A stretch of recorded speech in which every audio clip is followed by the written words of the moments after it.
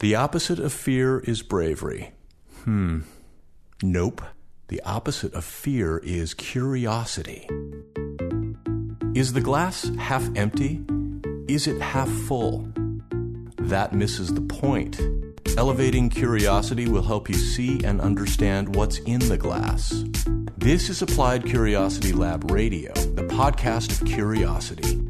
In each episode, Becky Saltzman interviews unconventional thinkers and doers in her unconventional way to dissect and uncover what you can use to see things others miss, make better decisions, and apply your talents in new and profound ways.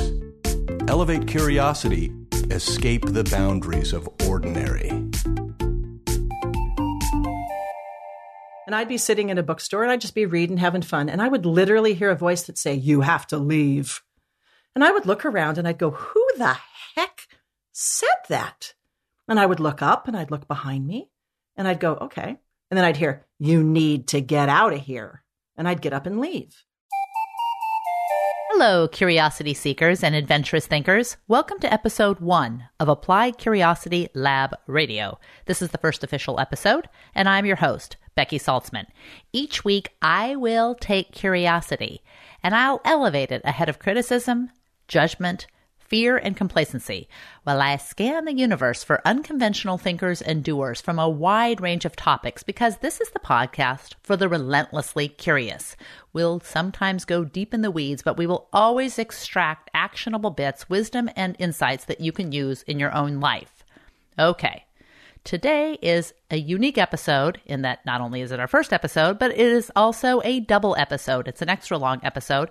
Feel free to listen to it all at once or break it up into small chunks. No one is bossing you around as to how you can listen to this episode. But don't miss it, because this is Julie Fast. And if you've ever been curious about mental illness, hang out here with us, because Julie is a world-renowned expert on the topic. But here's the twist. She is not a doctor, but doctors consult with her. She is not an academic, but she speaks at universities all over the world.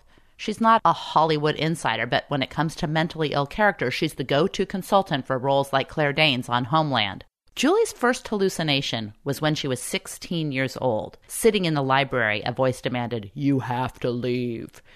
She then went on to live with untreated bipolar disorder for over 15 years until she was finally diagnosed with the illness at the age of 31. Since that time, she has devoted her career to educating people affected by the illness, especially healthcare professionals whose clients have bipolar disorder.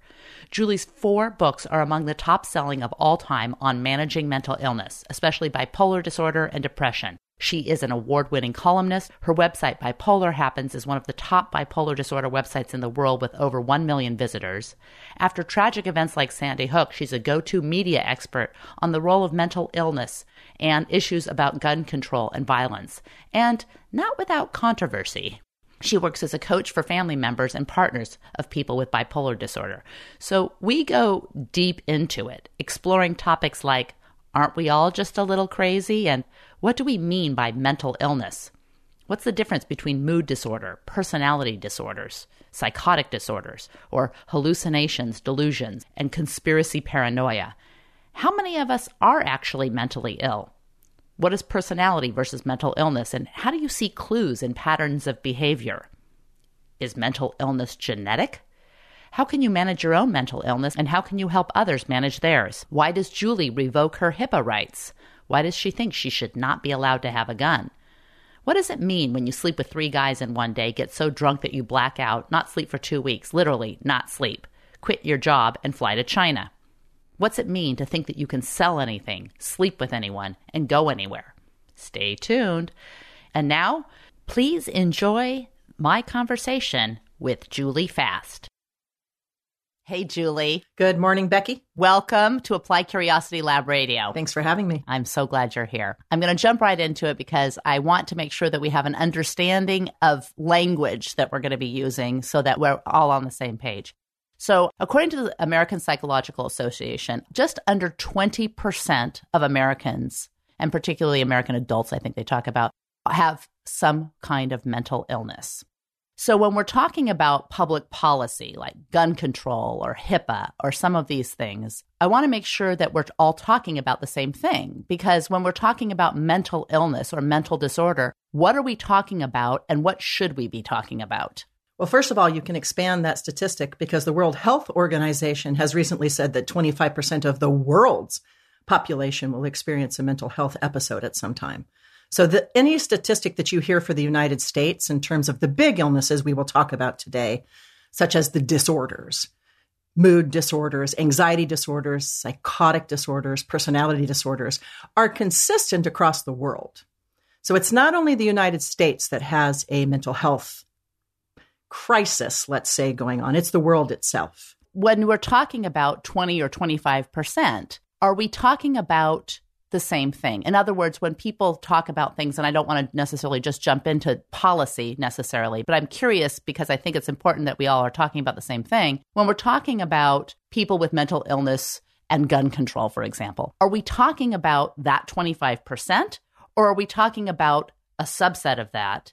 And if so, how should we think about this? It's a great question because all statistics can be manipulated.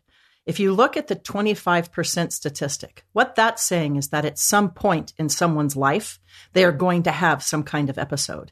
It doesn't say that 25% of the world is diagnosed with one of the major psychiatric illnesses. So let's move back and break it down a bit. My co-author, Dr. John Preston, and I used the statistic for bipolar disorder that 4 to 6% of the world's population has diagnosed bipolar. There's an example. Whereas if you look at depression alone, you're getting into the 25% of the world population having some form of depression.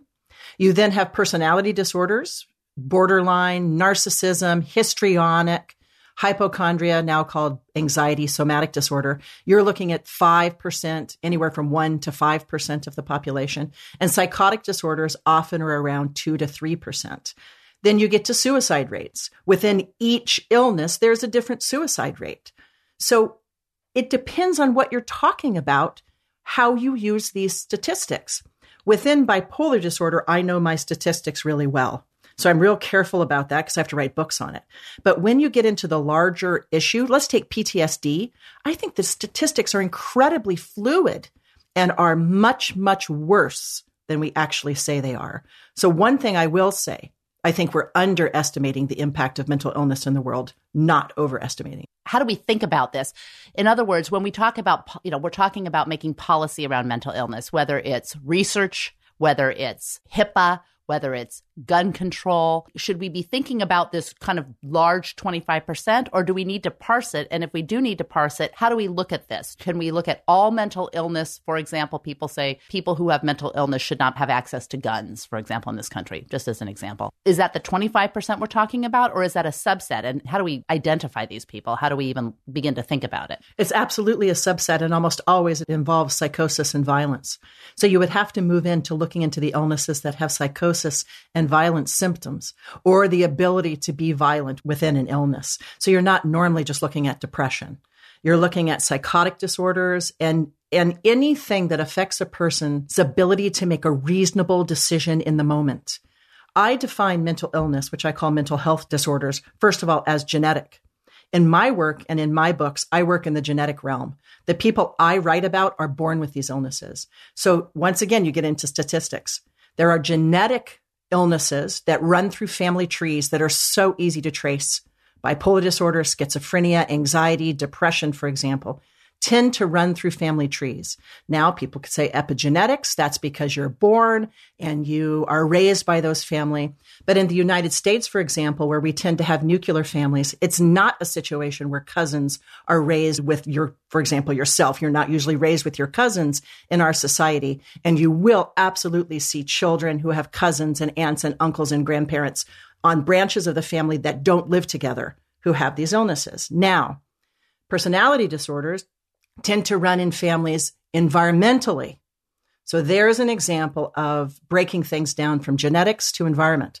I do believe, though, with the invention of the internet, I started my webpage in 2002, that we have so much more info now. I think we're starting to see that personality disorder symptoms, such as narcissism, for example, you absolutely can be born that way. So how do we define mental health disorders? Here's mine. It is a brain disorder that affects a person's ability to self-regulate the mood and behavior. It means that the brain makes decisions for the person. So, for example, as a person with bipolar disorder, if something triggers me, I, Julie Fast, might go, that's okay. I can live with that. But my bipolar disorder brain is triggered, and I'll start to cry. I could have a panic attack, or I could get psychotic from something that the real me would walk away from. So I define mental health disorder as genetic, brain-based illnesses. So when I say mental illness, it's not environmental for me. The environment comes in as triggers and it exacerbates the illnesses. So the 25%, I would go out on a limb here and say absolutely. 25% of the world either deals with something genetic, depression, anxiety, psychosis, or mania. I absolutely believe that. So do we have to get a better understanding and grasp on these kind of idiosyncrasies within before we ever start thinking about policy or even, for example, research? The word idiosyncrasy, for example, brings up a really interesting point. You can have situational mood health changes, okay?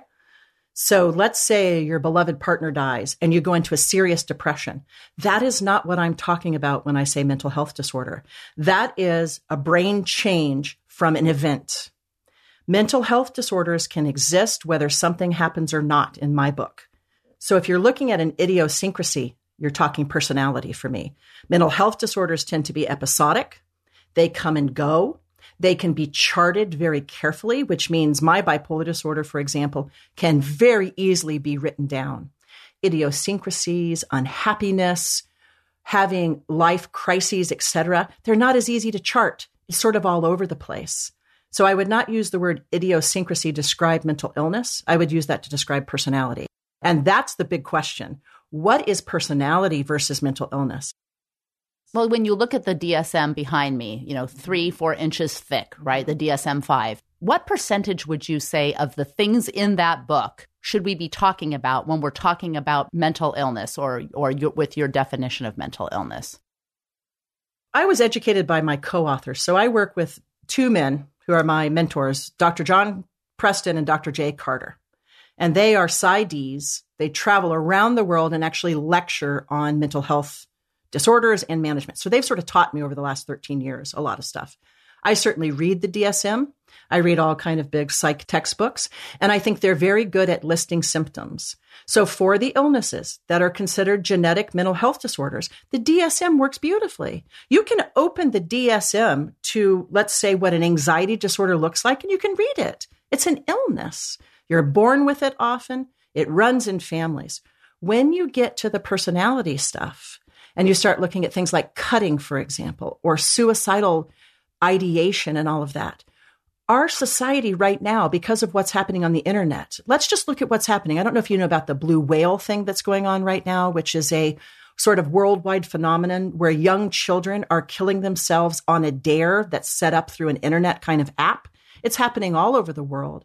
You have the 13 Reasons Why show on Netflix that's causing young kids to kill themselves. We have sort of an epidemic of mental health behavior that's happening in our world that we've never seen before. Is that part of society? Is that genetic? Does it mean that the internet has come in and helped kids who already had a predisposition to these kind of illnesses make decisions because an app was there to tell them to? So these questions of what is mental illness, what is disorder, what is personality, I answer them by saying, look for patterns. I bet if I research the young people who are following these blue whale things or whatever you want to call them, there will be a pattern already there that someone was susceptible to something like that. That's the way I see mental health disorders. My thing is I believe in a lot of charts, a lot of looking from birth until now and looking for patterns. Someone who, for example, has a crisis in life, they've been fine up to whenever, then they join the army and they go to Afghanistan and they get PTSD. That's a very different thing than mental illness. So I know I'm sort of going all over the place with your question because That is the problem we have right now. HIPAA, which is the Insurance Protection Act, which says anybody who is getting healthcare has pure privacy, has been a disaster for mental illness, the kind of that I work with, because the majority of people with severe mental health disorders lose their insight. So they say, I don't want treatment, even though they're lying in the gutter.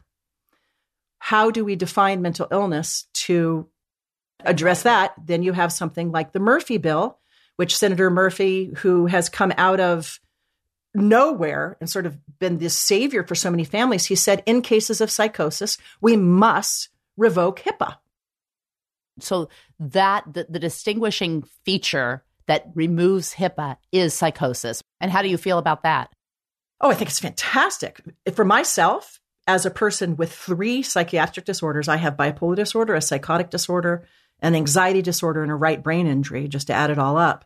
I absolutely revoke my rights when I'm sick. I want the people around me to take care of me. I've been so psychotic that I thought I was being filmed and that I was an alien in a human body being filmed driving down the street. Is that someone who is able to make their own decisions about whether they're sick or not? So I revoke my rights. But Becky, it's so interesting because now you're seeing, as we sit here, I'm hearing myself go off on these tangents of here's what mental illness is and here's what we need with HIPAA. This is the problem. There are no definitions. And so maybe what we can do is go back to the beginning and say, when we start to treat mental illnesses as physical illnesses and remove so much of the stuff that goes on around them, this is an emotional failing. It's how your dad raised you. It's because you took these drugs. Pull out the actual physical illnesses. That's where the DSM comes in many cases, or any type of manual or any of my books. Let's talk about that separately from the typical emotional mental health behavior that we all have. I know you said you think you're going off on all these tangents, but I think that it's really important because when we talk about mental illness, I think we might be talking about so many things that the definition becomes useless. It's so amorphous that you can't make policy on something that is so amorphous. And that's what I was trying to understand. You know, I think about global warming, for example, and the word global warming or the use of the term. And when, the minute it's cold, people say, oh, it's, there's no global warming. It's cold out instead of climate change or climate catastrophe. And I think maybe the use of the word mental illness is kind of a barrier to actually creating policy that we can use to address that. So it's helpful. I appreciate the way you've unpacked it. And particularly, it's interesting to think of the Murphy Bill and the trigger being psychosis, because that's something that's a lot more tangibly measured than mental illness, for example, especially when you throw in personality disorders and all that stuff. But that makes me think of a question. You're an expert asked all the time. What is the question you're asked the most? And what is the question you should be asked the most? The first question I'm asked is, doesn't everybody have a mental illness? Doesn't everybody have a form of bipolar disorder? Aren't we all a little bit crazy? And that's where it gets back to what we're talking about right now. I started having symptoms when I was 16 years old. I'm in my 50s now. It is so easy for me to go back to my first psychotic episode at age 16, because it used to happen in bookstores. And I'd be sitting in a bookstore and I'd just be reading, having fun. And I would literally hear a voice that say, you have to leave. And I would look around and I'd go, who the heck said that? And I would look up and I'd look behind me and I'd go, okay. And then I'd hear, you need to get out of here. And I'd get up and leave. And for many years, I didn't know that those were oral hallucinations. I've had them since I was 16 years old. We can measure mental health disorders. So if someone says to me, everybody has a form of bipolar disorder, this is what I say. Have you ever been in a situation where you felt so perfect that your ability to make rational judgment was completely gone, and you thought it was okay to sleep with 3 guys in one day, get so drunk that you blacked out, but still think it was fun, not sleep for almost 2 weeks, quit your job and fly to China? Because that's the definition of a euphoric manic episode. And if you've experienced something like that, then yes, you have bipolar disorder.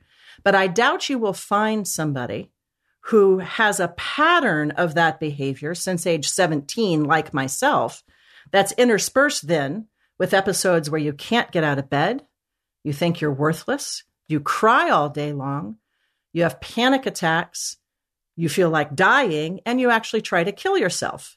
That's another definition of bipolar disorder. There is a huge difference between mood disorder and moodiness. Doesn't everyone have a form of bipolar disorder? Because they think that we have our up mood and our down mood. And what they don't understand is bipolar disorder simply means energy.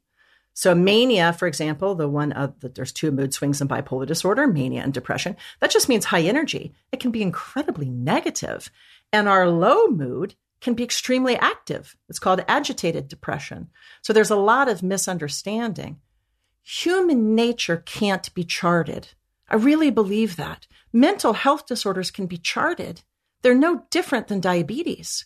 We can measure them in the same way we can take blood sugar levels. Now, there's not a blood test for bipolar disorder, for example, but there's absolutely a set of questions, a set of physical changes, and a set of behaviors you can talk about and absolutely determine. Well, why do you think that there's not a blood test for bipolar because disorder? It doesn't exist in the blood, as we know. We don't even know what gene causes bipolar disorder. There's a lack of research that's astonishing. If you think about the fact 4 to 6% of the world population having an illness, now here's a statistic, 20%, average 20% sort of suicidal rate with bipolar disorder, much higher death rate than many, many, many illnesses. There's not a lot of research. And I think your questions are getting to that because maybe one of the problems, and I'm not a university researcher. My specialty is management. I'm moving more into research now because so many people are reading my observations. And in fact, right now I'm part of a research study at Southern Methodist University to see if we can measure mania in the eyes. Wow. So it's a big, big thing. Maybe the problem, Becky, is that we do not have a clear enough definition of what we are trying to treat. In my head and in my world, I understand what bipolar is. I educate it. And once someone sees one of my talks, they'll come up and they'll go, oh, my grandma had that, or I have that, or my sister had that. It's very defined.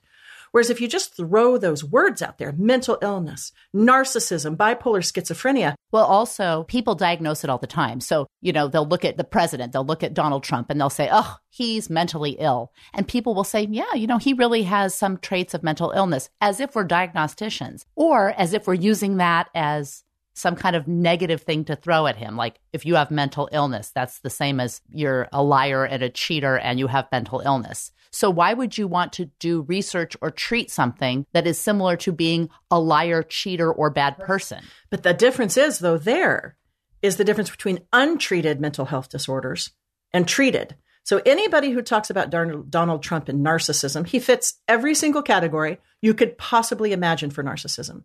But narcissism is very, very interesting because narcissism doesn't necessarily mean you don't have a life. Personality disorders such as the sociopath, which is the lack of empathy, sociopath, psychopath, now called antisocial personality disorder, lack of empathy, or narcissism, etc. People are extremely high functioning. So one of the problems with those in terms of definition is you can have all those symptoms, but you can still have kids and wives and money and do whatever you want. In my world, the world of the anxiety, psychotic, and mood disorders, because my world, I don't like to work in personality disorders as much as I have to. Why don't you like? Oh, so nebulous.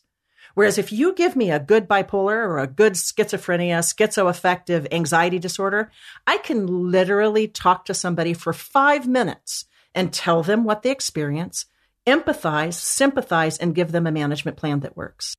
When we're talking about mental illness, we're also talking about personality disorder. So how do we say X number of dollars are allocated for mental illness research and we need to allocate more when we don't even really know what we're talking about? The money allocated for breast cancer research versus suicide. And yet, what does suicide research look like?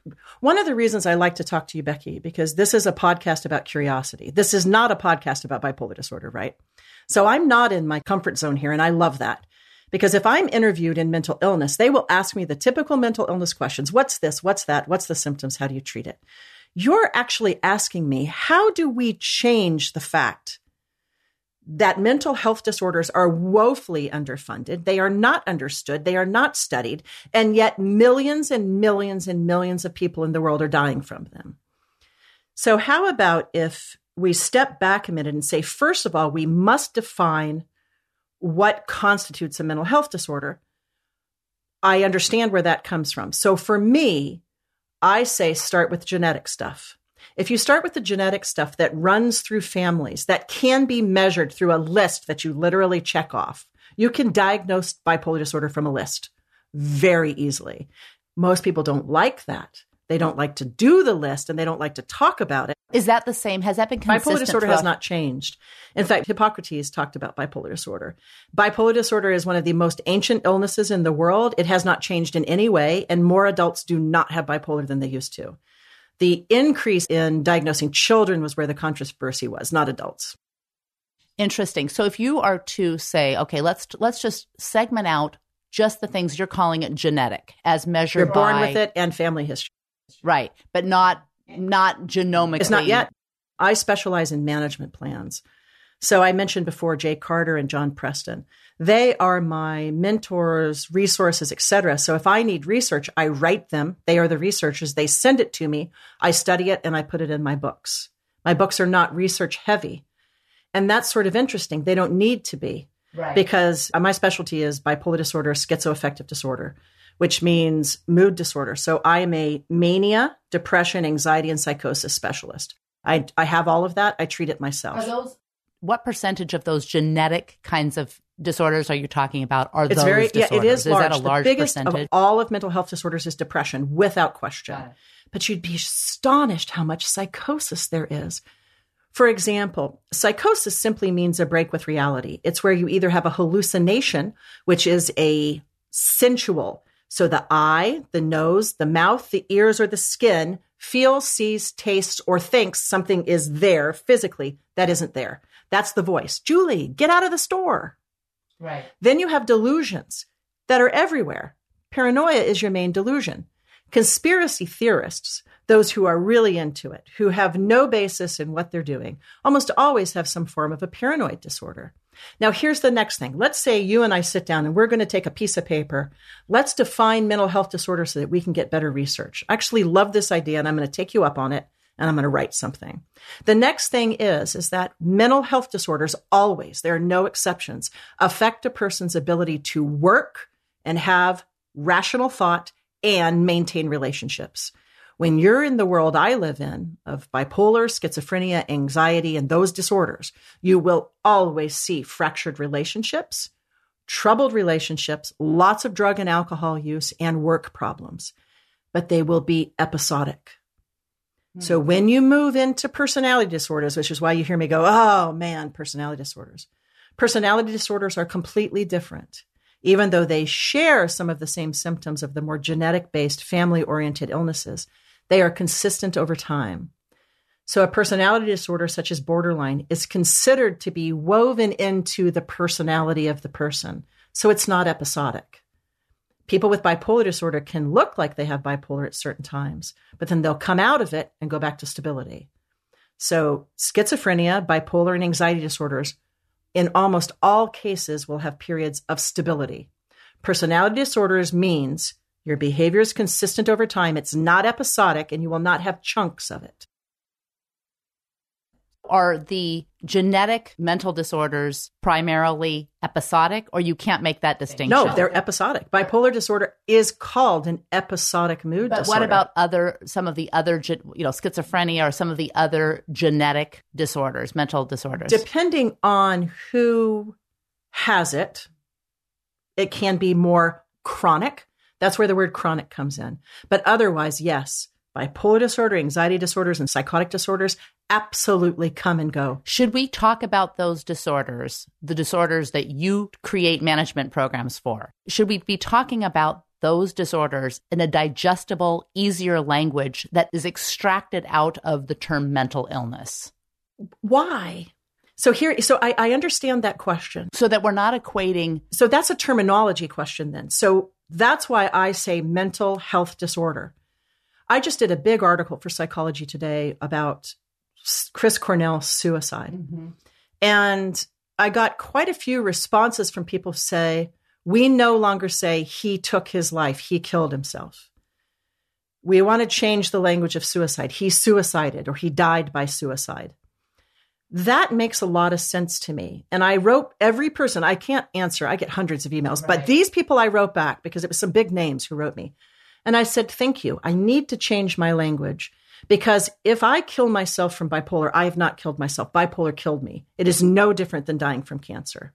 So died by suicide is an example of that's truly what is going on. When someone with a mental health disorder kills themselves, almost always, they are not in their right mind. They are often psychotic, hearing voices, having thoughts that are not real, thinking that they don't mind, that they don't matter in the world. All of that to me that means your mind is not working.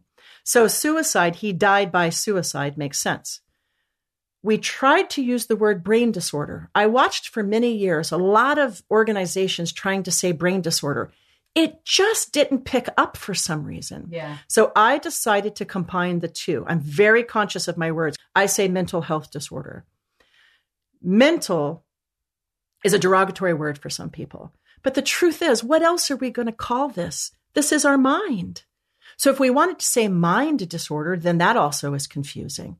So I stick with mental health disorder. As long as people understand how that's different from mental illness in general. For example, you say that with personality disorder, you don't love dealing with personality disorder. It's not my thing. It's not. And often if you're not an expert in something, you know what your limitations are. The truth is, though, is that in my coaching business, for example, 50% of my work is with personality disorder. When you have a genetically based illness that runs in families that can be helped with medications and true changes in life, such as bipolar, schizophrenia, and anxiety, you can say to somebody, here's the symptoms. If you do this, this symptom will happen. And it's across the board. For example, in bipolar, if you don't have circadian rhythm-based sleep, it is very, very rare that you'll be stable. If you take a night job, you will be sick. Hundreds of years of documentation of the role of sleep in bipolar disorder. So one of my main ways I manage this horrific illness is I go to bed at the same time every night. Even if I feel like partying, even if I've met a new guy, I'm in bed by midnight, asleep by midnight, but in bed usually by 10:30. So boring, but I know it works. When you move into personality disorders, it doesn't work like that. They're more emotionally based, they're often trauma based, and they're much more based on who the person is. So it's not that I dislike working with personality disorders, it's that it's hard. Got it. So you have $50 million. And you're going to allocate it in a very specific way. And with all the 25% of the world's population with some form of mental illness, what do you do with that $50 million? It's pretty easy for me. I teach people what a regular thought is and what a thought that's related to a mental health disorder is. I already have the plan. So my next book is a book for children.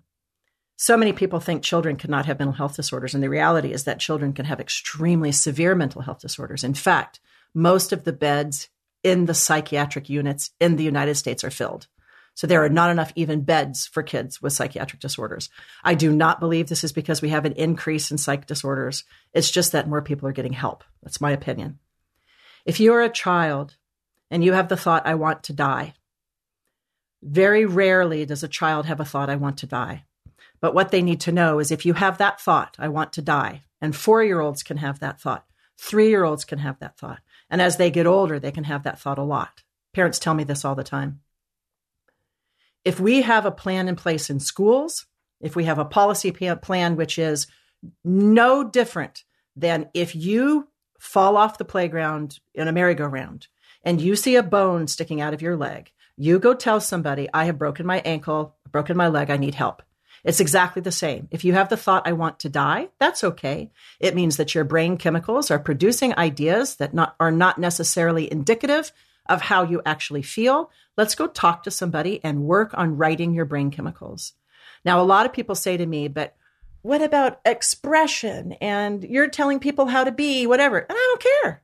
My whole goal is to prevent what I see in my work, which is parents calling me when they're in their 40s and the child's in their 20s.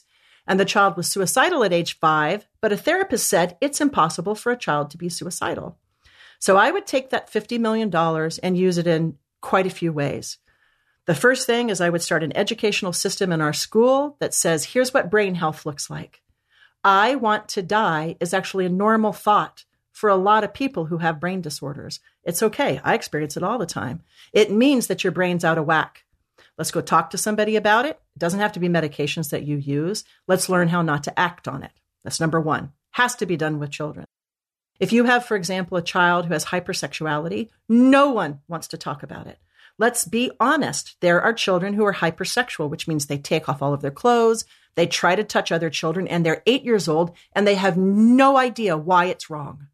Let's say there are some illnesses, such as childhood onset bipolar disorder, where young children do this. Let's be open about it. Educate the schools. So school first, without question. The next thing is I would build work centers so that people with mental health disorders can find meaningful work. So I would start at the beginning, and then I'd reach the middle. Our inability to work is devastating. I am gravely disabled by my mental illnesses. I cannot work full time. Many, many people with these illnesses are on disability as compared to people with physical illnesses, because we are taught in our society, you either go do your 9-to-5 thing or you're an entrepreneur. There's sort of not something in between for those of us who are quite brilliant, because many people with mental health disorders are abnormally intellectual, but we can't fit into being a doctor or a professor or whatever. So a lot of us flounder. I'm lucky because I hit the internet boom right in the moment because I'm an entrepreneur. But many of my friends with mental health disorders, you're looking at 40, 50 jobs, and it's not because they can't do the job. We are not intellectually affected by our illnesses. It's that we can't handle the workspace or what's around it. So I would create a type of work and job center where those of us with mental health disorders can learn it's okay to work 20 hours a week and spend the next 20 hours on self-care. We are disabled. There's two things in mental health that we don't want to talk about. We don't want to talk about the severe disability that most of us go through. For example, people with bipolar have a very high rate of going to college, but almost all of them drop out. It's an enormous dropout rate. So you have this intellectual desire to work and go to school with the inability to manage the illness to make it happen. And the next thing is we never talk about the violence that is in so many of these illnesses. And I see it every single day in society where someone with a mental health disorder has committed a violent act. And our mental health community, instead of embracing that, as I do, because I get violent in my mood swings, instead of embracing it and saying, this is part of who we are, let's treat it. People say people with mental health disorders are not typically violent. That's an aberration. So those are the things. So I'd start with childhood education on that's what the brain is. That's what my next book is about. I'd then take the money and build job centers where those of us with mental health disorders are not embarrassed that we can't work full time. And then I would work on the violence problem that we have. I would have put a pin in that because I do want to get to the question of guns, because I think some of your ideas are different than a lot of people in your field. So I'd like to touch on that. But before I do that, the $50 million question and your answer to it, and I have a curious question, because when you're looking at $50 million for a specific kind of cancer research, you're looking at the cellular level. And the reason you're looking at that are probably three things. One, to create a drug to cure it, maybe for a genetic research to see if you can stop it, or to treat it. You're not looking at that for people who have terminal cancer to find ways to live with that terminal cancer. When you take the $50 million for mental health, your answer was entirely management. Because that's my specialty. Yeah, that's a good point. That's your specialty. How do we look at mental illness in a similar way to cancer, or in your example, a broken brain, broken bone? What are the goals? What would you like to see in the science, the research of mental illness? What would be the ideal? Is it to find a way to manage it? Is it to find a way to cure it? Is it to find a way to do kind of genetic manipulation to prevent it? And I know that your area is management, and my God, you're the expert in that area. So I can see why that question was answered that way. But are we comparing apples to apples when we're looking at using money for curative or investigating kind of on a molecular level versus managing it in society? The brain is the most complicated organ of the body. It not only has neurotransmitters that affect mental illness, dopamine, norepinephrine, serotonin. It also controls the movement of the body, the stomach, the arms, the legs, etc. So when you do any type of medication on the brain, the side effects of medication are literally so overwhelming that the majority of people will not use them. As my co-author John often says, there is no way to harpoon a medication to the brain. When a person with a mental health disorder takes a drug, it always works in some way. So antipsychotics are some of the most brilliant medications ever created. I would take them if I could. Lithium, which is not even a created drug, which is a salt, is one of the most brilliant things that you have in the world. The problem is that those of us with brain disorders get physical symptoms from our drugs that are so severe that the majority of people will not take the drugs unless forced. Or I have taught myself because of weight gain, losing teeth, which I'm showing you right now. I lost 4 teeth to psych drugs. The fact that you have serotonin in the head and you also have it in the stomach, which means any drug that you take for serotonin can literally give you stomach problems to the point that you barf and poop and sweat and cry all at the same time. It's called coming out of every orifice, just goop. I'm being honest here. I have a friend named Dave Mowry who wrote a book with Tara Rolstad called No, Really, We Want You to Laugh. And it's for mental health stand-up comedy, which is a big movement in our field. The jokes about side effects, it's like we need to carry around a toilet paper roll with us. Imagine having a severe mental illness where you also have the signs of a colon problem. It is indescribable how serious the side effects are on meds. So why not teach management with mild meds? It's what I do. Mental illness, mental health disorders can be managed with lifestyle changes and trigger management to the point that you need maybe half the meds you would normally need. We are not teaching this right now. Instead, we literally say there's nothing for you or take this drug. I come in and I say, as a child, I'm going to teach you that I want to die. It is not a crazy, horrible, disgusting thing to happen. It's your brain chemistry doing what an adult brain can do in a child. It means you need to ask for help and maybe something's wrong with your brain chemistry. You don't need a drug for something like that. So I'm not only advocating cognitive behavioral therapy, which would be a part of it, but also a lifestyle that helps you manage mental illness. There's nothing for bipolar disorder except my books. It blows my mind. Is that right? Absolutely. So for personality disorder, borderline, for example, there's something called DBT, which is dialectical behavioral therapy, which is wonderful for borderline. It's a massive lifestyle change. Dialectical behavioral therapy is, my co-author John explains it the best. One reason borderline is so hard to treat is that borderline is a personality disorder that involves the emotional and an emotional rush that's so overwhelming that you will act out in any way possible to get the emotions to go down. DBT teaches you, here comes an emotion, don't act yet. There's a middle ground. What can I do? Can I breathe?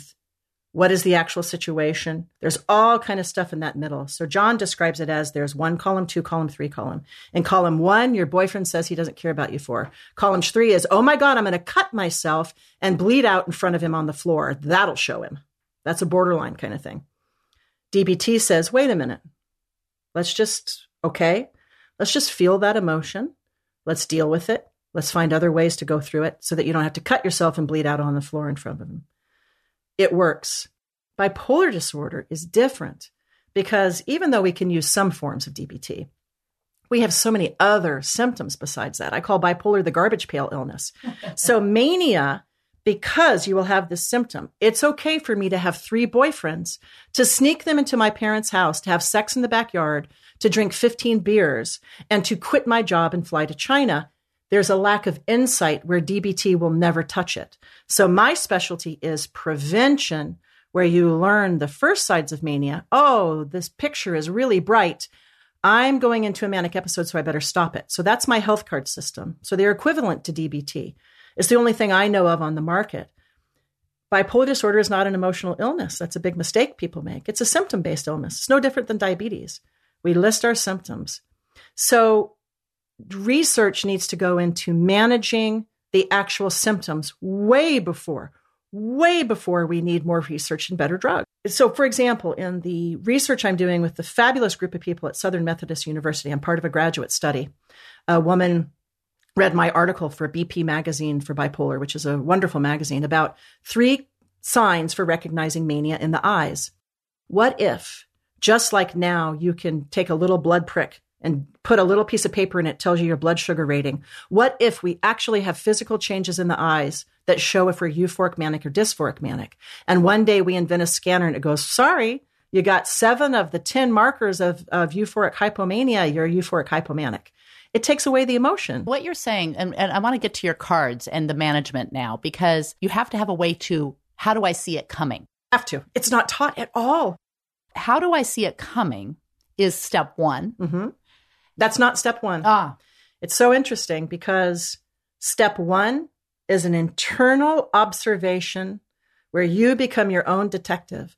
I teach people with any mental health disorder, I don't care if it's borderline, if you're told you have narcissism, you need to change. It's an internal watching of the self.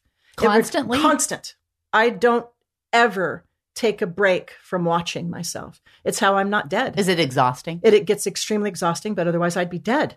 So eventually you have to make decisions. This morning, as I was getting ready for this interview, I was looking in the mirror. This had nothing to do with this interview, actually. And I went, holy crap, I have so many mental illnesses. And I look in the mirror and you can't see it. I have this long hair. I have a regular looking face. I don't look sick. And yet I've been sick as a dog for the last couple of weeks because of a trigger of having to change a book deal. You can't see that I have trouble getting out of bed. You can't see that I have literally every single day have to open my computer and not have a panic attack. You can't see it. Would it be helpful if I could? Absolutely. Because just like with that broken ankle, I remember I have a lot of physical problems and I was in a wheelchair once because I used to be this athlete and I was always breaking things and hurting things. And I remember being pushed in a wheelchair and people going, oh, what happened? And I'm like, no one has ever done that for my bipolar. No one has ever said, wow, it must be hard to have one of the worst mental illnesses in the whole world. Look at how we treat schizophrenia. You and I live in Portland, Oregon. There are so many people on the street right now with schizophrenia that it's blowing my mind. Because our rent prices have gone up here, as you know. I'm watching the increase of the mentally ill on our streets, just lying there in the gutter, basically, talking to themselves with long, dirty fingernails, because we have a society that doesn't see it as a physical illness. If someone were lying in the street with a big swollen ankle with a bone sticking out, literally every single person in the neighborhood would walk around and go, oh my gosh, let's get him to a doctor. Whereas I go up to someone with schizophrenia, with their rotting teeth, and because this is the bad form of the illness, or pushing around a bag lady, which is a form of schizophrenia, pushing this around. I buy food, I talk, I do whatever. We do nothing. But how do we teach ourselves when we have a mental illness like that? How do we teach ourselves to do that? Is there a name that you call that constant self-reflection, which sounds exhausting? It is exhausting, but there's something very exciting about it to me. I love this topic more than anything. And you and I both love big data. So this is basically Moneyball for bipolar is what I call it. Because anxiety, schizophrenia, and mood disorders, those are our 3 main disorders I specialize in. Once again, I want to reiterate that versus personality disorder, which tends to be much harder for internal spotting. We always have periods of downtimes where we are not sick. Nobody with bipolar, for example, has an entire life of the same mood swing. Actually, you can never say nobody with anything. Let's say the majority. We will always have moments of insight. That's why so many people with bipolar stay in relationships, is because they'll have the insight and go, oh my God, what just happened? Please help me. Or, oh my God, just what happened? That will never happen again. So is it important to understand how to use those moments of insight? That is. So in that moment, I remember in 1997, when I started writing the health cards, I was so sick. I had been diagnosed with bipolar at 31. I couldn't work. Here I'd had this amazing job in Japan. I'd just come back from China. I thought I was going to be a professor. I was a writer. I literally was so sick I couldn't work. And I sat down and I said, darn it. The meds made me gain 80 pounds. I have acne. My eyebrows are growing weird. I have to find something else. The meds are not working for me. Now, Becky, I want to stress medications are required for most people with severe mental illness. I take my lithium. I take my medications, but I don't take them all of the time. I use them judiciously during serious mood swings. because I have a form of the illness where I can do that. Not everyone can do that. And I said, there must be a better way. And as though it came, I remember looking into the skies and going, where is this coming from? I took out a pen and I said to myself, if I could just get the big picture, if I could just see what bipolar actually is, maybe I could manage it. There were maybe, I'm not kidding, maybe 6 books on bipolar disorder on the market at that time. Most of them were memoirs. There's a woman named Mary Ellen Copeland. I always love to mention her. She now does what's called the RAP program, which is a wonderful program. She was one of the first people I ever remember. She had a workbook. And I remember going, wait a minute, a workbook. That means I can do something. And at that point, I never read another bipolar disorder book again until I started my own radio show years ago, because I didn't want to be influenced. I said, I want to find out about myself.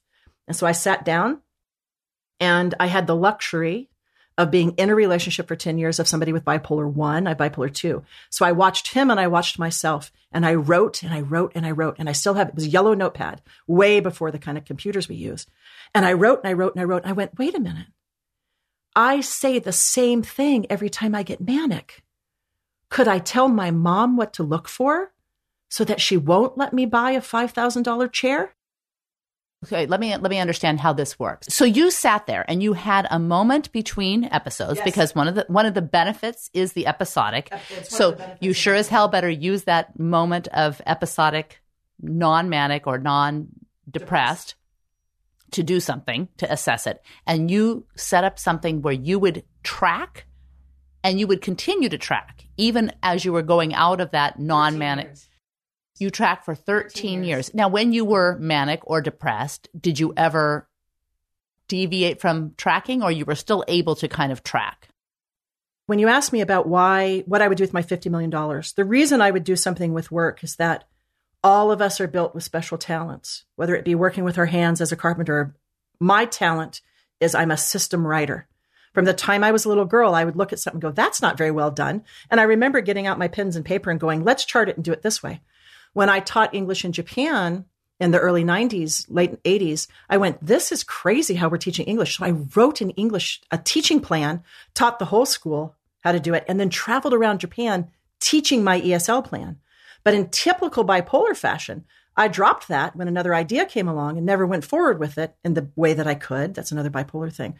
So I think I'm a combination of a certain kind of mind. Engineer writer who then realized she had severe bipolar. Let's say somebody was an artist who then got bipolar. They are going to show their art. Their bipolar will come out in their art. Mine came out in systems. So the health cards were not my first system I'd ever create. Bipolar, schizophrenia, and anxiety are big data illnesses. If you get enough of your own big data, you can manage it. So why wouldn't you use that $50 million to do a Fitbit for symptoms? Because that's so interesting you say that. I was just talking to another person. I have a book I recommend called Better, Smarter, Richer by Jackie Babicki Peterson. And I met with Jackie the other day. She asked me the same question. It's because I'm a creator and I'm not a developer. I have a big problem personally that has nothing to do with bipolar, which is I have 5 million ideas. I know how to hire people to manage myself and my work. I have a wonderful manager. But you, for example, are more of a product developer. So people with bipolar disorder must get better at business. We must learn to work with others to help us. We must learn how to get grants and how to work when we're well to have things set up for when we're sick. So the reason I didn't answer the question that way is that I don't think that way, which is why I must hire somebody to help me get the health cards out into the world more. Do the health cards that you developed, and I want to delve into that actually. Do the people who use the people that use those health cards, are they required to be as methodical and recording their own symptoms as someone like you? That's a fantastic question, because the health cards are too advanced for most people who have an illness, which is why the majority of my work is with family members and partners. Because the health cards have 3 sections. The first is what you think, say, and do during a mood swing. The middle section is what I can do for myself. And the third is you telling the people in your life how they can help.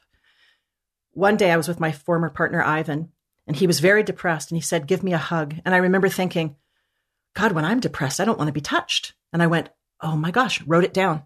So on my health card, which you can read his health card and mine in the book, it says, ask me to go for a walk when I'm depressed. His says, hug me. So our symptoms were exactly the same. But what we needed to get better was completely different. People will often say, Julie, the health cards, I could just make 3 columns and do that. Why are you selling these? And I'd say, but that's not the point. The point is when you get the health cards, there's thousands of symptoms already listed that you literally just take your highlighter and you go, oh, everyone who's manic is the same.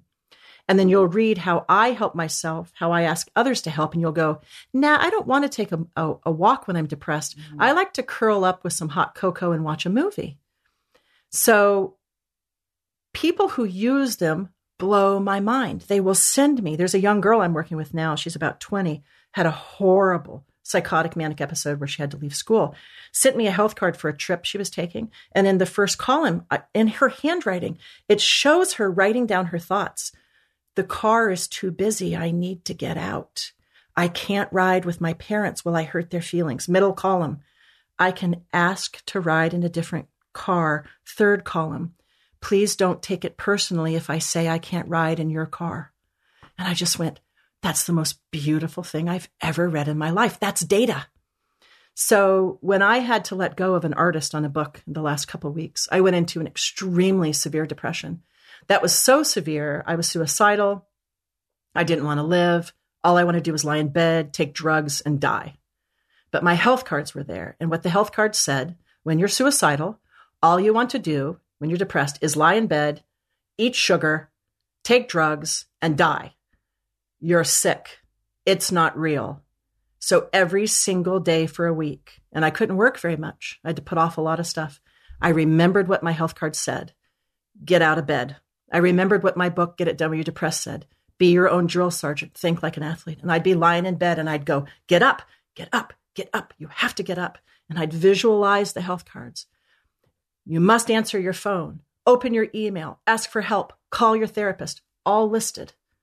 And if we can get people to make their own little plan like that, whether it comes from a parent or a healthcare professional or partner, they will read it when they're sick. And it speaks to them and says, you're sick right now. You don't need to die. You don't need to leave your wife and kids. You don't need to quit your job. You need to focus on managing bipolar first.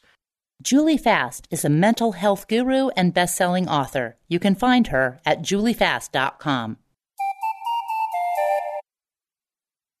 This is fantastic. Isn't this an unbelievably intense topic to think that you and I are sitting here having this conversation about something that really should have been worked out a long time ago? We're a little behind. Yeah, we are. And I think I suspect that there are some reasons for it. Here's a story of stigma. I often work with families where a parent will say, we can't tell the world he has bipolar disorder or take him to the doctor because it will be on his work record. And I'm like, you have a child who is paranoid, smoking pot. Oh gosh, pot. There's another topic these days. Smoking pot, you literally have him locked in your house. And instead of using my system to work with the police and work with a crisis intervention team and take him to the hospital, you hope he can wait it out so that it doesn't go on his record. That's called self-stigma. And that's the belief of the person who either has the illness or loves someone with the illness, that it's so embarrassing and so devastating that you can't let the world know.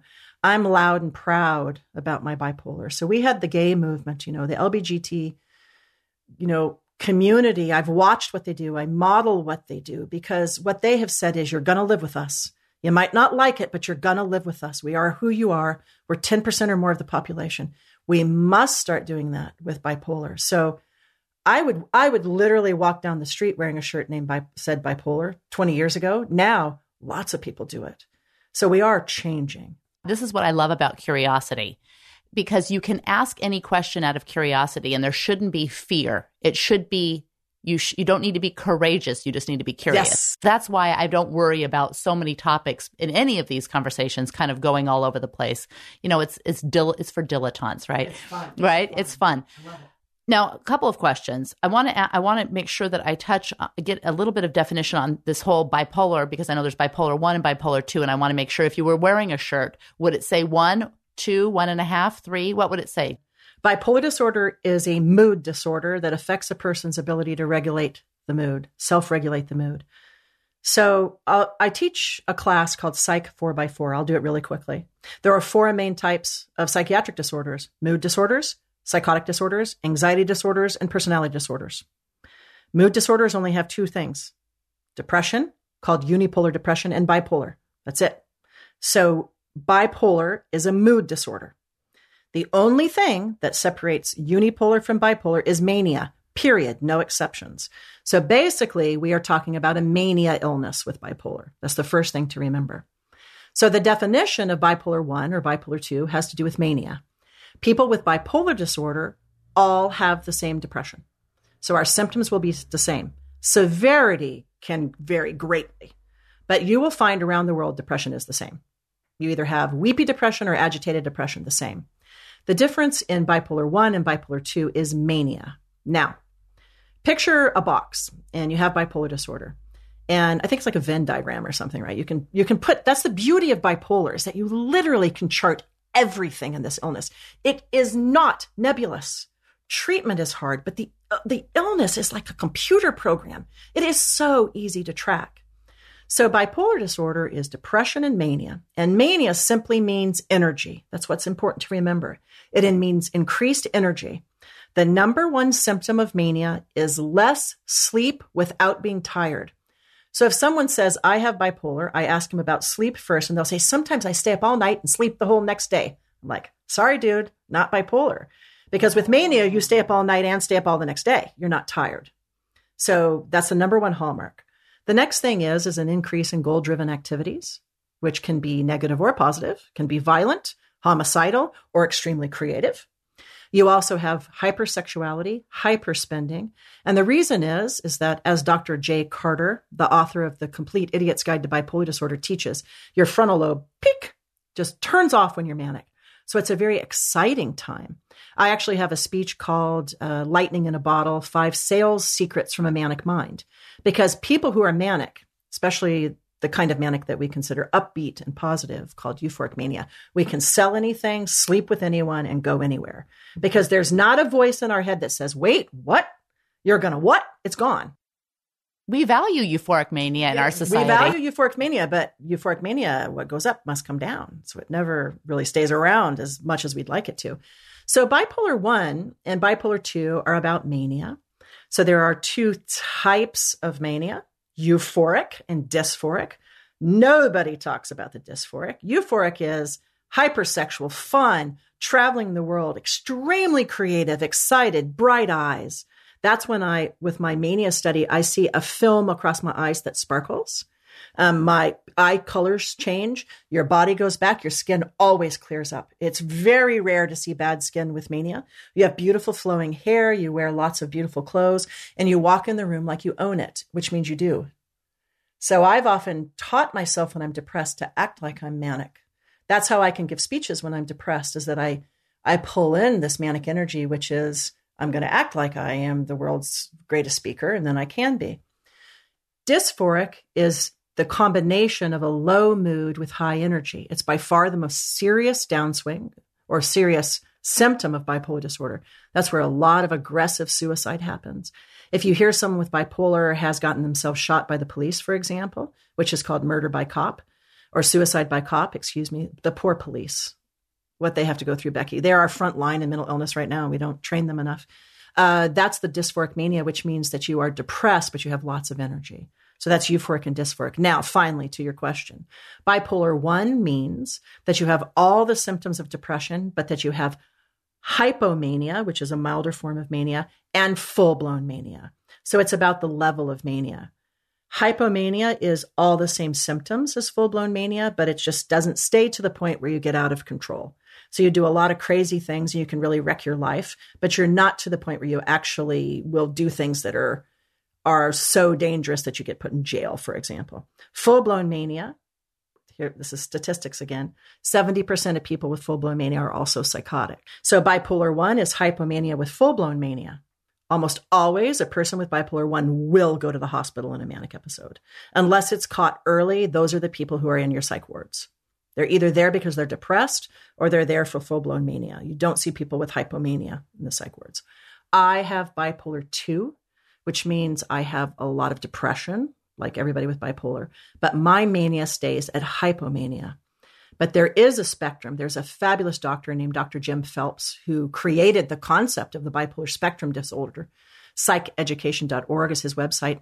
And he shows that we actually have a continuum. Cyclothymia, the mildest form, and then see it go across and it goes whoop all the way to full-blown mania. In the middle would be bipolar 1. In the middle is bipolar 2. Milder form, cyclothymia. And then you move towards bipolar 2, all the same depression, but with hypomania. And then as you move up the continuum, you hit all the depression plus full-blown mania. I'm somewhere between bipolar 2 and bipolar 1. I have extremely long and very, very intense hypomania. And the only time I went into full-blown mania was when I used medical marijuana.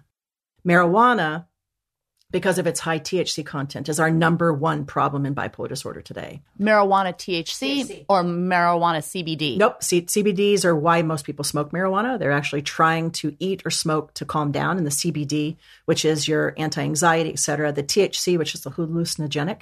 The latest study shows, they literally came out last week, that the THC content in today's marijuana, which tends to run around 18%, increases your risk of psychosis by 159%. Wow. It increases the risk of psychosis in someone with a mental illness, or increases the risk Anybody. So you add bipolar to it, and you've got, I believe, about a 700%. They usually say sevenfold. So if you take someone like myself with bipolar or someone with schizophrenia, those are the illnesses that have psychosis. We have a sevenfold increase of psychosis. 90% of my coaching now is pot related. Mm-hmm. It's driving me crazy. Mm-hmm. I teach a class called Bipolar Disorder and Weed. I like to talk to emergency room doctors because they're often frontline. And a friend of mine's an ER doc. And I was asking him, he's like, you wouldn't believe how many hippie types are coming into the ER psychotic because their dealer, whom they've been smoking the same weed for 50 years, literally, the THC is so high, it's making him psychotic. Really great takeaways. Thank you. Now we're going to just hit some quick, curious questions just to kind of wrap it up. So the first thing is, what book, documentary, video, artist, musician do you most or have you most either gifted or recommended? Without question, The Four Agreements by Don Miguel Ruiz. The Four Agreements is the best lifestyle book for people with bipolar I've ever read in my life, because The Four Agreements is a Toltec mystic book. So the beginning of the book is more religious than maybe some people like. So I tell them, read that, do what you want with it. But the Four Agreements basically teach you how to live a life where your emotions are giving you trouble. Because bipolar disorder doesn't let us choose our own moods, we have to have a set of rules to live by. I live by the Four Agreements, two of which are don't make assumptions and don't take anything personally. The number one thing that bipolar disorder does is makes you make assumptions about what's happening because you're manic or you're depressed, you're psychotic or your anxious brain says, someone's following me. Someone's doing this. Someone's getting at me. There's a camera in the corner that's looking at me. He hates me. My manager's going to quit. Those are all assumptions that I step back and I go, I will not assume that's real. So without knowing it, the Four Agreements gave me a very strong pattern. The first one is don't be a gossip. Be true to your word. Second, don't take things personally. Third, don't make assumptions. Fourth, do your best. In bipolar disorder or in any mental illness, our best must be our goal because we will not be at the level of people who don't have a mental illness in terms of work and creativity. We can't. We have way too many illnesses we have to deal with. We didn't talk about this, but I was the original consultant for Claire Danes' character on Homeland. Love that show. How do you feel? I think in the beginning it was superbly, very, very well done. And I love Claire Danes. She was very nice to me and we met and she was absolutely awesome. I watched the show the last year and it was very interesting to me because they are now portraying her bipolar disorder as something that's just dealt with by her taking like one pill. It's changed a little bit. Because you have to do that. I understand it. So I watched the last year very carefully. And for anybody who has not seen the show, I'm not going to give anything away this last year, but the character of Quinn, who got a brain injury, I think they handled that a little bit better than they're actually handling the bipolar. Carrie going through what she goes through is absolutely impossible in bipolar. It's not going to happen. The triggers that she has faced are too strong in the show now. So when they showed her, I think the year before, when she went off her meds, they tend to equate bipolar disorder as meds take care of it, off your meds don't. That's not true. Meds take care of about 50% of bipolar. There's a guy named Tom Wooten, and he wrote a book called The Bipolar Advantage. And I always was like, advantage, that's BS. This is a crappy illness. I still feel that. But I think Tom's approach and many other approaches, which are, okay, I've got it. It's crappy. It's awful. It wants to kill me. But what has it taught me? So I'm moving a lot more into reading about being somebody who is self-sufficient, where the behavior of others is not my business, where I can have horrific things happen to me and be betrayed or have horrible things happen where I have to leave relationships, whatever, but come out of them. I still get sick. The bipolar is always going to show up. It does. But I'm different. I'm a lot more, that word, resilient. One of a really good treatment that I use is to be by myself in a dark theater, because I have to watch a movie. I can't run around and drive too much and that kind of thing. Great suggestions. And just again, all of your recommendations, will have a long list of show notes. So people go to the blog and find your show notes. All right. So where can people find you? Where is the best place for people to connect with you on the socials, on your website? Anybody who wants to just hear more about my work can go to juliefast.com. Then my books are sold off of bipolarhappens.com. I have a blog that if you go to bipolarhappens.com and click on blog, it's there. The best place to interact with me, in fact, the only place, because I cannot handle the amount of email or even questions I get, is I do live question and answer sessions on my Facebook page. Basically, if you type in Julie Fast Bipolar, and then I highly, highly want to suggest bphope.com. And that's the website for BP Magazine for bipolar. And I have most of my writing there. So you can get my first traditionally published book, Loving Someone with Bipolar Disorder, Understanding and Helping Your Partner. My second book, Take Charge of Bipolar Disorder, which is for people with the illness and family and healthcare professionals. And Get It Done When You're Depressed at bookstores and Amazon and libraries. And then the health cards are only available on Bipolar Happens. And then I have a really fun book, my first book I ever wrote, called Bipolar Happens, which is just a really fun book that still has hand-done graphics in it practically. And that's on Amazon as well. Fantastic. Well, thank you so much for being here. I'm already going to secure our next episode. I'd like to leave with a little bit of advice for people. My illness right now is telling me I was no good on this interview. So I'm hearing voices. And they're saying, you made no sense. Don't ever listen to this. It's not going to work. You were a mess. This is a failure. I can hear them. Anybody with a mental illness knows this. So what I have learned, because in order to be a professional speaker, to move forward with my work, I hear those and I feel them. They feel very real. And those are my stress voices. There's a door behind me. And I made a deal with myself many years ago. Any door that I close after doing a big interview, after being on TV, it closes the thoughts. I no longer take my mental health disorder symptoms out the door with me. I used to do that because I would think, oh my God, I could have done this and I could have done that. As the 4 Agreements said, I can only do my best. I can only be present. I can only listen to your questions and answer them to the best of my abilities. My bipolar wants to turn it into something else. It would even turn it into paranoia if I let it. But I'm not going to. Door shuts, I'm done. And you know what I say? Good job, Julie. Good job, Julie. Julie Fast is a mental health guru and best-selling author. You can find her at juliefast.com. Thanks so much for listening. I really hope you enjoyed the episode. Before you take off, I have a quick question and a few more things to let you know about. 1. You can find show notes and all resources mentioned at appliedcuriositylab.com/blog. And the question: would you enjoy joining the ranks of curiosity seekers and adventurous thinkers?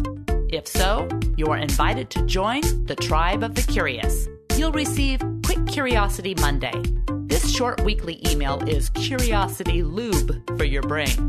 It consists of ideas I'm pondering, curiosities the tribe has shared, and things that I'm enjoying that I suspect you might too. Just go to appliedcuriositylab.com to join, or you can probably just pick your favorite search engine and type in Tribe of the Curious. And let's connect online at Becky Saltzman on Twitter and on Facebook at Applied Curiosity Lab. Finally, in order to avoid missing insights from outside the boundaries of ordinary, subscribe to Applied Curiosity Lab Radio on iTunes, YouTube, Stitcher, and all the other places podcasts hide and wait to be discovered. In the meantime, elevate curiosity.